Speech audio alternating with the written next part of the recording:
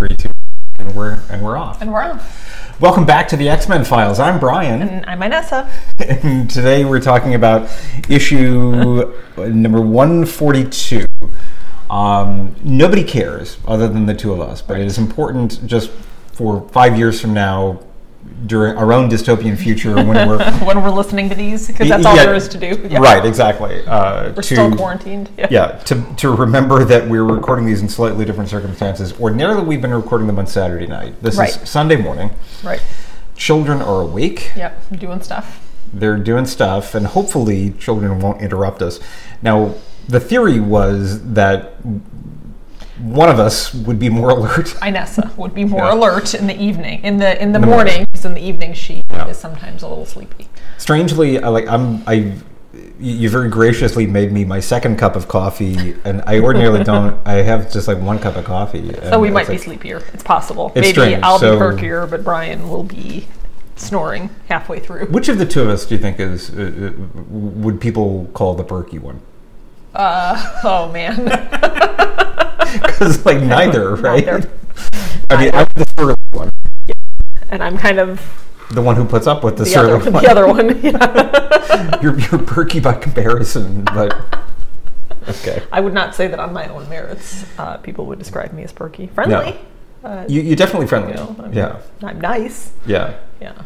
I mean, actually, if we're can I be the funny one of the two? I can't be the funny one of the two of us. You're funny. Yeah. Yeah. I mean, I could be the funny one of me and another person that isn't you, but I can't say that I'm funnier than you. I can't respond to that without sounding really because I can't agree to that. No, yeah, you're right. Yeah, you got me dead to rights. I'm clearly funnier than you are. I'm not sure that that's true. Yeah, it might be true. Okay. So, moving on. Today, okay, so this is the conclusion to Days of Future Past. Yes. And here's all the prep work that I've done for this episode. I've actually troubled myself to pull up the issue on the Marvel web interface. Right, you've read it. Yeah, I've read it. I mean, I've read it recently, years ago. Here's Uh-oh. Did you not read it recently? I skimmed it. You skimmed it? I skimmed it. Seriously? You're phoning in? There were a lot of words. I mean, I've read this thing probably 10 or 12 times. Okay. I've read it a bunch. So I looked at it. Last week, I'm pretty sure that I read all of the words. Okay. I was reading other stuff. You have a B+ so far. B-. Am I okay? I'm being graded. Yeah, you're B-. B- on the reading. It's adorable. You think this is the first time in my life that I'm going to care at all about what grades I get. I mean, I think you'd be happy with B-. I've never cared about any grade that I've received. I think ever. That's probably not true. This is a rare feat that I pulled off. In college, I got a WF. Do you know what that is? Now, I sort of cared about that because I lost the credit and it ruined my GPA. Yeah. WF means withdraw failing. Withdraw failing. Yeah. It really bollocks this up. Basically, it's like you don't have to keep coming to class, or rather, like me saying, I don't really want to keep coming to class. I know how this is going to turn out. In fact, please don't keep coming to class. It said, I think I missed whatever the drop deadline was because deadlines are just amusing things for me to chuckle at.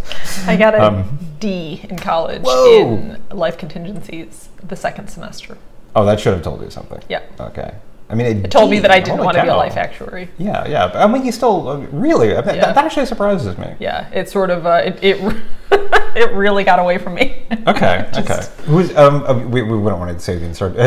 Do I know the instructor's name? Okay. Yes. Cool. We don't need to dwell on that, but it was not an instructor that at the time I felt comfortable going to and being like, I mean, I wouldn't have felt comfortable saying that to any instructor. This has really gotten away from me. What can I do for a C?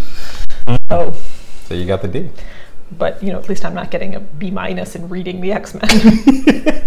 If I couldn't, get a handle on computational physics, what makes you think? but I'm going to read this. I have read this issue before. I know. Okay, and so I skimmed it again. Well, then maybe you tell me what who's the student who's clearly angling for extra credit this week. Let's start out. So you did read it. I did read it, and I have read it in my life. Yes, not I read the it last 48 hours. Yesterday at like 3:00 in the morning when I couldn't sleep. Okay. So what do you think? It was actually transformative is probably overstating, but it really made an impression on me. Wait, when you say transform, I'm not going to hold you to that word, but when you say transformative, meaning, here's how I interpret that. And again, you're not bound to that word. Like maybe you're starting to kind of get it in terms of like understanding the appeal. Yeah, it transformed my view of comics. Oh wow! I think as to some extent as like a complex narrative genre. Okay. Well, let's kind of pursue that because there's definitely something that I do want to talk about. But go a little deeper there. Yeah. I'm curious to hear more words about that. Yeah. So prior to this adventure, I didn't, as we discussed, I didn't. Yeah, you weren't into. I wasn't into comics. I didn't know anything. I mean, I kind of knew, which is hardly unusual, even in like today's day of MCU. Yeah. I knew some people that were into comics, and maybe they seemed like fine people, or maybe they seemed like big nerds, or whatever. But and then I knew that you were into comics, and I knew that they were fun and they were colorful. Yeah. But I never really thought about them as being able to tell like a complex story in that graphic sort of format. And even when you have children, as our children were, sometimes you see things that are like, oh, well, if all my child wants to read is graphic novels, and it's always like, well, that's fine, that's fine. Right. And I was always like, that's fine, but there was always maybe like just a very small part of me that was like, yeah, but they're not really books, are they? Really books, right? Not really books. You really can't, they're fun and they're sort of simple and silly, and there are good guys and there are bad guys, and it's all sort of, kind of predictable. So I mean, they're reading, but they're not really like for an older child.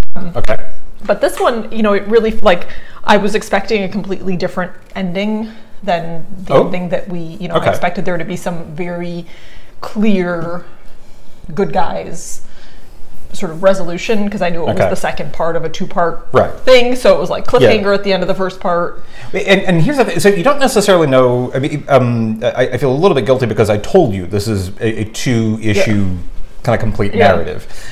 You wouldn't necessarily have known that when you picked up this episode. Right, yeah, true. This issue, rather. But, so then as I read it, and there is no clear resolution. Right. At the, in either storyline. Yeah.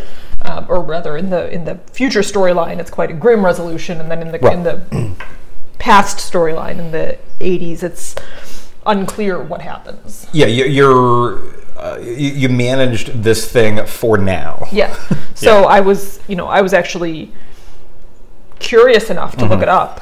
So I read the wiki of that. There's like, what happens now? Do we find out? Okay. Do we ever find out whether this did any good? And so I really want to. I mean, you really went down a rabbit hole. Yeah. I'm guessing. Okay. Yeah. So I mean, I don't. It wasn't actually. Well, because a huge rabbit hole. Here's the thing. Yeah. So that future timeline. So Rachel is a character. Rachel comes back. Right. Rachel I know comes back. Yeah. But even after I got done reading comics, that timeline winds up being a big deal. Mm-hmm. That alternate timeline in ways that I don't even like. I've not even read that the future timeline that we saw, not a future timeline that they created by going back into the past. So. My understanding, we don't know, right? Yeah, we don't know. And here's the cool thing. So, because I've done a little bit of wiki reading myself, just to kind of get caught up and maybe give myself a few spoilers to kind of keep me interested. We're kind of dancing on the edge of the multiverse. So I'm curious, did you get much of that? Because like there's timelines on top of timelines. Right. No. I mean, what was? I mean, for me, it was simpler than that. It was just like getting to the end and then being like, well, wait, did it work? Like we don't know. We don't know. And then reading the wiki, and at least the impression that I got was that we actually never know. Right. I like the way that this ends because my recollection when I read it the first time, like this is a nice, clean-ish ending. When you say that, we kind of don't know. There are two things at play there for me. One is just service to the structure of the medium, which is that comics have a soap operatic structure to them, which means that the stories, the narrative has to be endless by design. Right. Even worse than soap operas because the characters never age. They don't age, right? Right. So one of them in the present. 1980. Right. The contemporary present. Yep. Okay, we saved it for now. We're going to come back to this because the mutants are not all in the clear. Right. No, well, you didn't get the sense that we're all in the clear at all.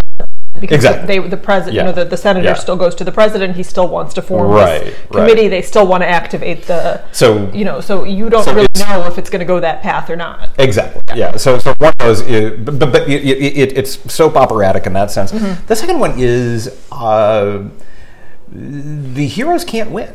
Right. And there is a kind of not nihilistic, but there is a sort of a darkness to their lives. It felt very maybe it was because it was 3:00 in the morning or something. It felt like really heavy reading it. Like I just now I had to sort of carry this kind of heavy. Sad ending. It was sort of a weird experience. Right. Compared to what I had been expecting, which was like this quite tidy, similar to the 2-issue thing that we read last 2 weeks ago. That one ends. There's a thing, there's a problem. Clean. Oh, things are looking kind of sketchy for our heroes, but now we're okay. Now we're all okay. But here it's like, the ones in the future are definitely not okay. Right. And the ones in the past, like, they're not only, we don't know, but they know that this might be kind of coming for them, right? All the ones that were that apart from Kitty, right? So that's heavy, That is, that is. Talking about the future, where I think it's towards the end, Rachel says like everybody dies, as Abdra on the cover. I want to come back to that in about a half minute, but Rachel says, I don't know whether it worked, and. When I was 8, I wouldn't have had sort of the presence of mind to kind of explore that any further. But now my thought is, well, it did work for them, and she even says maybe they created a new timeline. Right. Okay, yeah. So like we're still screwed. Right. Right. But I don't think that she expresses it. I mean, certainly she's having a bad day, Rachel. But I think the message is do whatever incremental good you can, no matter the cost. Right. And so that's the silver lining, as it were. That Rachel says, okay, we don't. Well, maybe they created a new timeline, so maybe somewhere in the multiverse, there is the possibility. There is hope. There is, and it has. I don't know a good word for this. I mean, like, optimism isn't the word. It's a very, very dark optimism. Yeah, possibility. Right. Yeah. Right. Possibility of hope. Yeah. Sort of. Well, yeah. John Lennon said, "Where there's life, there's hope." Yeah. All right. Okay. Which brings us back to this issue. Everybody dies. Yes. Now, you'll see in the upper right-hand corner of the cover page. It's in very, very small print. Approved by the Comics Code Authority. I got my glasses. Yeah. So that little seal right up there. Yeah. Is that always on there? For most of these issues, I'm hesitating. I don't know whether the Comics Code Authority is around anymore. I'm blanking on the name of the senator. But in the 50s, there were congressional hearings about the negative influence of comics on the youth. All right. Okay. Now, the studies, in terms of sociology, behavioral science, were wrong. They would talk to everybody in juvie who had been arrested as a juvenile criminal, and they would say, hey, do you guys read comics? Yes, we do. Okay, so we've got cause and effect right here. And so there were congressional hearings, and also at that time, comics, there were a lot of them out there that were more lurid than the ones in the 70s and 80s. even the 60s, really. Horror comics, and we talked about like male gaze and the way that women are portrayed here. Yeah. Just as bad in the 50s, if not, in some cases, worse. Yeah. So there were congressional hearings, and there was the possibility of legal restrictions on comics. So the publishers said, okay, we need to figure this out. So they got together and they started self-policing, and they came up with the Comics Code Authority. Oh, okay. Very similar to the motion picture rating. The MPA motion picture authorization. Alan is a guy. I don't know. Motion Picture Academy. Motion Picture Academy Authority of Academies. Motion Picture Alcoholics Anonymous of America. Okay, so Motion Picture Academy of America. We need to stop now. Okay. So they got together and self-regulated. We just lost all of our 4 listeners. Exactly, all 4 of them have tuned out. No, they were sort of cute. Even our relatives are like, what is happening? Yeah. It's awesome that you guys love each other, but there's only so much that an outsider can take. Returning to the matter at hand. Right, so they created this. So it was very, very similar to movie ratings, where they would self-police. And there are some standards, among them this idea that if it is portrayed on the cover, that has to happen within the issue itself. Okay. You cannot false advertise. Like, you cannot say, like, in this issue, Superman dies, and like Superman's dead, and then like that never happens in the book, because a little 8-year-old would really love to buy the issue. Collectible. Sort of like a bait and switch. Exactly. Right. Okay. So significant. Yes. Because interesting. They mean it. Right. Yeah. And so buyers know that, of the Comics Code Authority, which is in place at that time, this issue, everybody dies. Like, okay, like, I know that they're going to do it in such a way that they don't really die, but you're going to see this happen. Fascinating. Yeah, because I saw the cover, and obviously I didn't know any of that. And I was sort of like, they're going to die, but then there'll be some, timey-wimey thing where that never happened, or they'll sort of die, but they won't really, they'll sort of get out of it somehow, was what I was expecting, because that was like, nobody dies. Partially because of the silly font. It was very like, everybody dies. Well,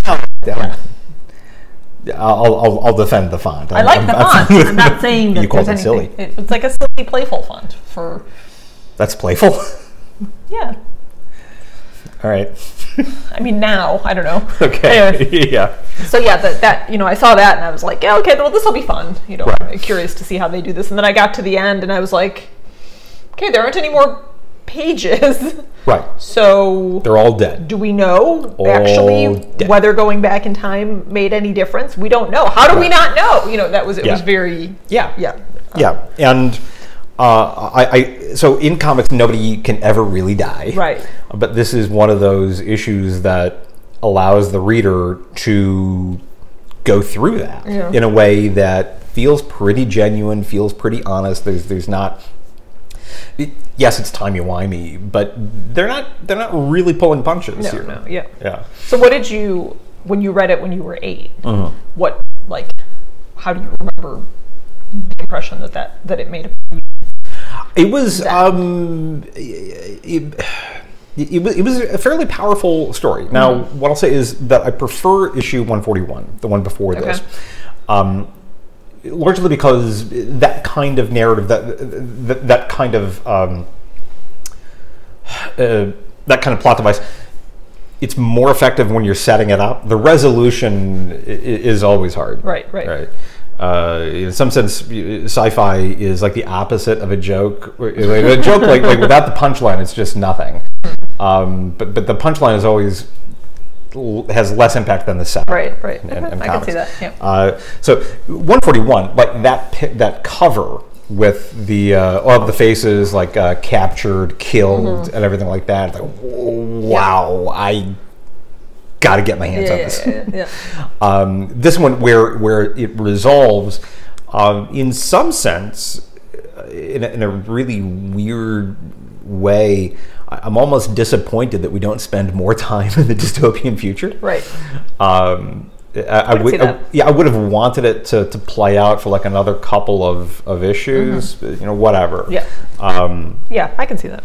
So it really, this one, it felt almost a little bit too compact. Now, they kind of have to, because the 1980 timeline, that isn't going to take that long.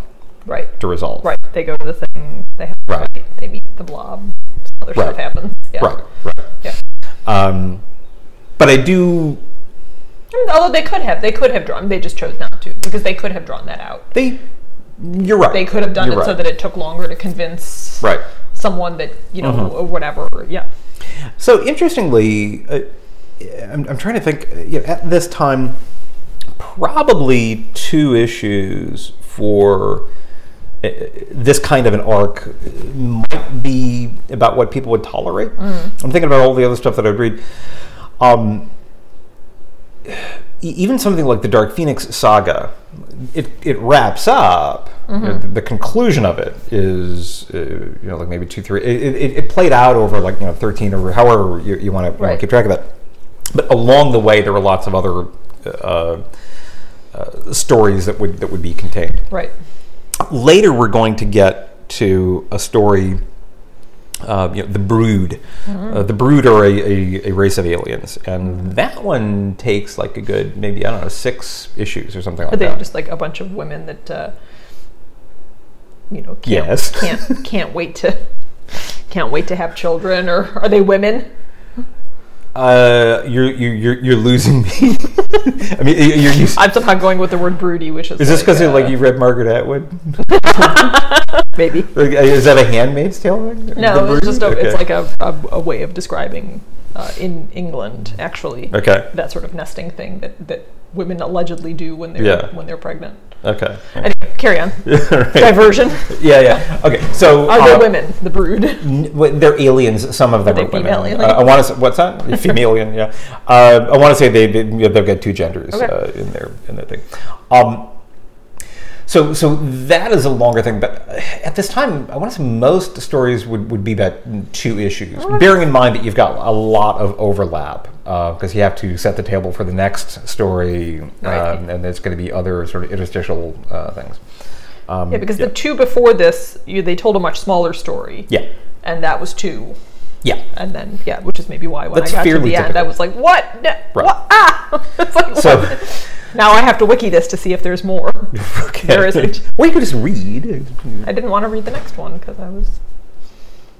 Well, the next one, I can already tell you that issue 143, they've moved on. Silver Age comics, so the comics in the 60s, usually they'd wrap everything up in 1 issue. That's not 100% true. There are a few, Galactus, his first appearance in the Fantastic Four. I think that was 3 issues, maybe, but that was a real big deal. Okay. So, yes, I would have wanted it to last longer. As a kid. Yeah. And I don't know what it says about me that I love to read more stories set in that dystopian future. I think it wasn't a good dystopia, even now. I love dystopia. I love reading fiction. About dystopia. Yeah. I'm not enjoying the living dystopia that we're experiencing right now. Although what's fascinating, who doesn't like dystopian story? Yeah, what's fascinating, and we're not possibly really living in a dystopia, but it is rather remarkable just how many mundane details there are within, as close as we get to a dystopia. Yeah. Like groceries. So, what do they eat? What do they eat in the X-Men? Yeah. All right. Oh. Stanley Kubrick, every one of his movies, I think maybe from Strangelove and subsequent, there's always a scene where somebody goes to the bathroom, and there's always at least one character in a wheelchair. Fascinating.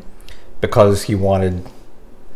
Well, because he's weird and he's Stanley Kubrick, but also he wanted that level of realism. So like characters never go to the bathroom, which really bothered me when I was 8. When did these people ever go to the bathroom? For no reason at all. That just made me think of that in Ocean's 11, Brad Pitt was eating something in every scene. That too, yeah. Yeah, that we want to make something. Yeah, there is a weird kind of quirk about making it realistic. Yeah. Yeah. Okay. Yeah. No. I don't know what the X-Men eat. Well, from like 2 issues ago that after they're done in the Danger Room, clean their own dishes. Yeah. Yeah, Nightcrawler has to clean dishes, and they like to relax with a glass of lemonade, and Wolverine has a beer. Yep. All right. What else? What else do we want to say about this? We should have prepared more. We're only 25 minutes in. We're doing fine. So yeah, after we talked about whether I had taken notes, I just jotted down a few things. Not really anything major. What did you think of it as a child? Did it seem different in any way rereading it, as an adult? Maybe. So okay. One of the challenges that I've had reading these as a grown-up is confronting the fact that the narrative is soap opera, right, where the narrative is endless. And we've kind of touched on this a couple of times, for again with Magneto. When's that guy ever gonna? I had a weird epiphany. I was reading, so I'm reading other stuff. I'm kind of hopping around in the X-Men continuity and reading some stuff from the early 90s when I wasn't reading anything at the time. And Storm said something, I can't remember what it was, the exact words, but she says almost that, not again with Magneto, but something about here we all are again. Here I go again, and it seems like this is what my life is, which is almost a meta kind of a line. Somehow, I thought she had some of that in this one too. She may. Yeah. She may. We'll go look for that maybe in a sec, but. Somehow, I got to thinking. I like to read a lot of Western civilization history, and if you think that comic books are a lot of the same thing happening over and over again, you should read some real history. Yes, read about the history of the Byzantine Empire. Yeah. John Julius Norwich has a great one. I've read his condensed history of the Byzantine Empire, and one of these days I'm going to read the full 3-volume set. The condensed one is 500 pages. It is a ceaseless parade of people who just can't wait to murder or deceive someone in order to become the emperor of an empire which spends about 1,000 years constantly getting smaller. It is very much like this, and I find it very, very compelling. And I think Norwich, even at one point, he's a very funny writer. He's very droll, talking about Rome being sacked. There followed the standard 3 days of rape and pillage,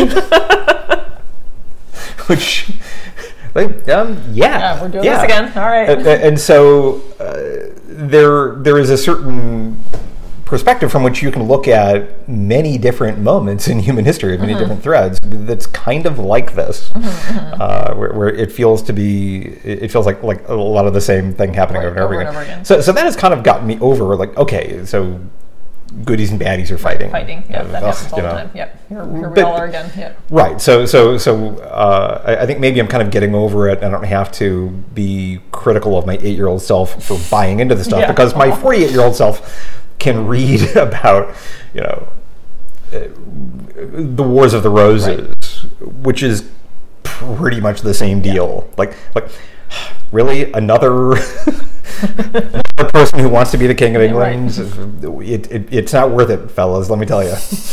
Okay. Yeah, I've read the story before. Not worth it. Yeah, we can, because I think Storm has some of the same issues.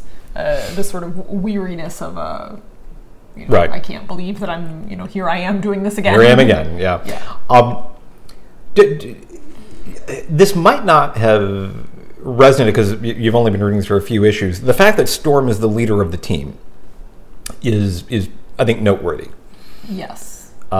They don't talk about that loads. They almost mention it in a kind of a matter-of-fact way. Right. Up until issue number 138, Cyclops was the leader of the X-Men. Right. For a long time. They play it kind of understated, but black woman leader of the team? Yeah. Pretty cool. Yeah. Yeah, and then there's some drama around that in this one too, because I think I can't remember who it is that doesn't want to. She has to really Wolverine. Yeah, put her foot down. Yeah, because we're skipping over here. Yeah, there we go. Yeah, so Wolverine is about to. Right, he's about to carve someone up just to see who's left standing when he's done. Yeah, Mystique has taken the form of Nightcrawler, and so you've got two Nightcrawlers fighting. Roro says, for the claws, sheath your claws, sheath them or use them on me. And he says, that can be arranged. Yeah, he's pretty angry there in that, and he's so wee compared to her. And then we go, I wouldn't take that from Cyclops. You will take it from me. Yeah. So dropping the hammer down. I like that. Yeah. Yeah, no, I like her. I like her character. I don't love I still find it the Wolverine dialogue to be very distracting. It makes me hard to feel. It makes it hard for me to feel like a connection with him. And is it because of the dialect or what he's saying? Like he's just really hyper aggressive, short tempered. Probably a little of both, but the dialect just really takes me out of feeling a connection somehow. Have you gotten to the place where you can imagine Hugh Jackman saying it? Not yet. Okay. But I'm excited to see those movies. You've not seen? We've been over this. You haven't seen it. Okay. And we do have it, so we'll do. I'm not sure when we'll do a special episode where we're going to see if that's probably age appropriate for the kids. We could. Heavens, we could watch that today. We could. We could. Yeah. The world is our oyster. So I'm assuming that because then when they figure out which one is the fake Nightcrawler, I'm assuming that that's going to be where they're going to develop that plot that Nightcrawler and Mystique look similar, or that he notices that they're. Here's the crazy thing. Yeah, or no. And this is like a quasi spoiler. Okay. Actually, this is a total spoiler because I'm going to answer your question by saying no, but I'm going to use more words. So when I was, you answer all of my questions. When I was skimming it, the top of the page. So Mystique is transforming back into Mystique. Your skin, your eyes, we are so alike. Right. And she says, could it be that you are not so unique as you once thought? Mm-hmm. As I was rereading it, I saw that. I'm like, I don't remember this at all. Mm-hmm. So maybe not. Within the issues that I've read, that doesn't get talked about. I want to say they do come back to this. Yeah, because they say possibly they even later say ask your mother, Marguerite Zodos. Yeah. So then I thought that was sort of a teaser for the next. For the next episode, the next issue. Totally sounds like one. Yeah. But it's not. You're right, and this could be that I just don't remember, but it feels like it would be kind of a big deal. Right. Yeah. Fascinating. Yeah. So then I lost my train of thought, and some other things happened. Wait a minute. Okay. Because there was something that I was just going to say, but I forgot what it was. Anyway. Is it going to be, and one of these days we'll stop talking about sort of the male gazy nature of things. Where'd it go? Oracle. I almost want to go back to the other, the issue that precedes this one. Okay, yeah, there's Oracle. This one is, and we're towards the end of the issue where she's about to shoot the senator. So Destiny, wait, hang on. She's called Destiny here, but I think that she's called Oracle later, unless I'm mixing up two different characters. So she has this gold mask on and this thing covering her head. I think in the last issue, we see that she's wearing a black. She's sort of an old woman. Right, but she's still got... Apparently really amazing... Yeah, good rack. Really amazing quads. Yeah. Right, so she has this outfit that... And I want to go back to the prior episode because I think that she's meant to be kind of comfortably in her 60s. And I'm not saying that you can't be an object of... It's a weird kind of advocacy I'm doing here. I don't want to be ageist. Right. Age is no impediment to being objectified. Yeah. In the comic universe or in real life. But she did seem, she was dressed sort of more demurely, and now she's got this, she's got showing a lot of leg and right. I mean, we'll stop doing this at some point, but it's one of these where at age 8, I wouldn't have really noticed that suddenly she's like 30 years younger and showing all kinds of thighs. But now when I look at this, I look, really, John? Do you have to? I mean, but it's interesting because not every, the young Kitty Pryde doesn't show any skin or cleavage. There's nothing weird about the way that she's established as being like 13 or something like that. This is pre Jeffrey Epstein, but they're not going to go that far. Right. And then there were some other female characters that were not quite so as Mystique, who's just like distracting with her weird white breasts. I like the outfit with the belt of skulls, though. Yeah, that's always what I tend to zero in on. It's a good statement. Yeah. Oh, hang on before you go back. Yeah. So the page where Destiny, not Oracle, Destiny, she's gonna kill him with a crossbow. Right. Which I hadn't really paid attention to that. Yeah, I didn't either. So as I'm reading this again, as I'm reading this again, like, a crossbow. I'm very happy with this. Whereas at 8, sure, man. Of course, why not? Nothing weird about that. Yeah. People have guns. People have whatever. Yeah. Crossbow. The way that they defeated the baddies here was that part I don't want to say I raced through it. Sure. But it was, that sort of had a more typical comic thing where, like, why do his powers work in this situation but not in this? Like, why can the blob Are you thinking about the blob? Yeah, overpowered this way but not that other way. I have similar questions. I can only be moved if you want to move me, unless I'm suddenly straddling a girder. Yeah, but that didn't, I mean, that is sort of, in some ways, maybe what I expect from comics, and so that didn't feel. I'm not bothered by that. Yeah, I sort of read it and whatever. That part wasn't. It's easy for me. I guess what I'm saying is that it's easy for me to have a suspension of disbelief in all of those fighting type situations. But what always really surprises me is like the introspection or where Storm is thinking about why do you keep doing this, or when. I think it's Kitty says at the end, Senator, whatever, just, consider as you go forward that that mutant saved your life as well. Like that's sort of a I thought he holds in his head for all of about 5 minutes. Obviously the ending, knowing that all the current characters that now know have to know this forever, even if I only know it forever in my own imagination. Okay. We're going to skip to the last page here because this is something that you probably were not aware of. Last page. So there is a person there, and I'm pretty sure that they name him. What did they say? Okay. Peter Gurich? Robert Sebastian.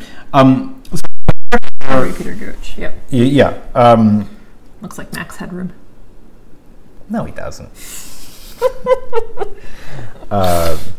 Pretty crazy red hair, though, on that guy. Yeah. So the guy shaking hands in the middle of the page on the left, that's Sebastian Shaw. Okay. And you have not seen that character. If you had read the comic and you'd been following up, he's a baddie. Okay. We're going to see more of him later. That character was in the movie X-Men First Class. That character was sort of repurposed and made quite a bit different, and played by Kevin Bacon. All right. Yeah. Fascinating. Yeah, I think I was ready to go back to sleep by the time. I don't actually remember this page quite as clearly as I do some of the other ending. That's all right. It is more sort of table setting, but also bringing home the idea that we had at the top of this one, which is it's over for now. For now, right. Right, but there's going to be more trouble on the horizon. We're about done, but I do want to talk a little bit like the deaths of the characters. We touched on that when we were talking about the cover. Yep. But very powerfully done. I found. And where's Wolverine when Wolverine dies?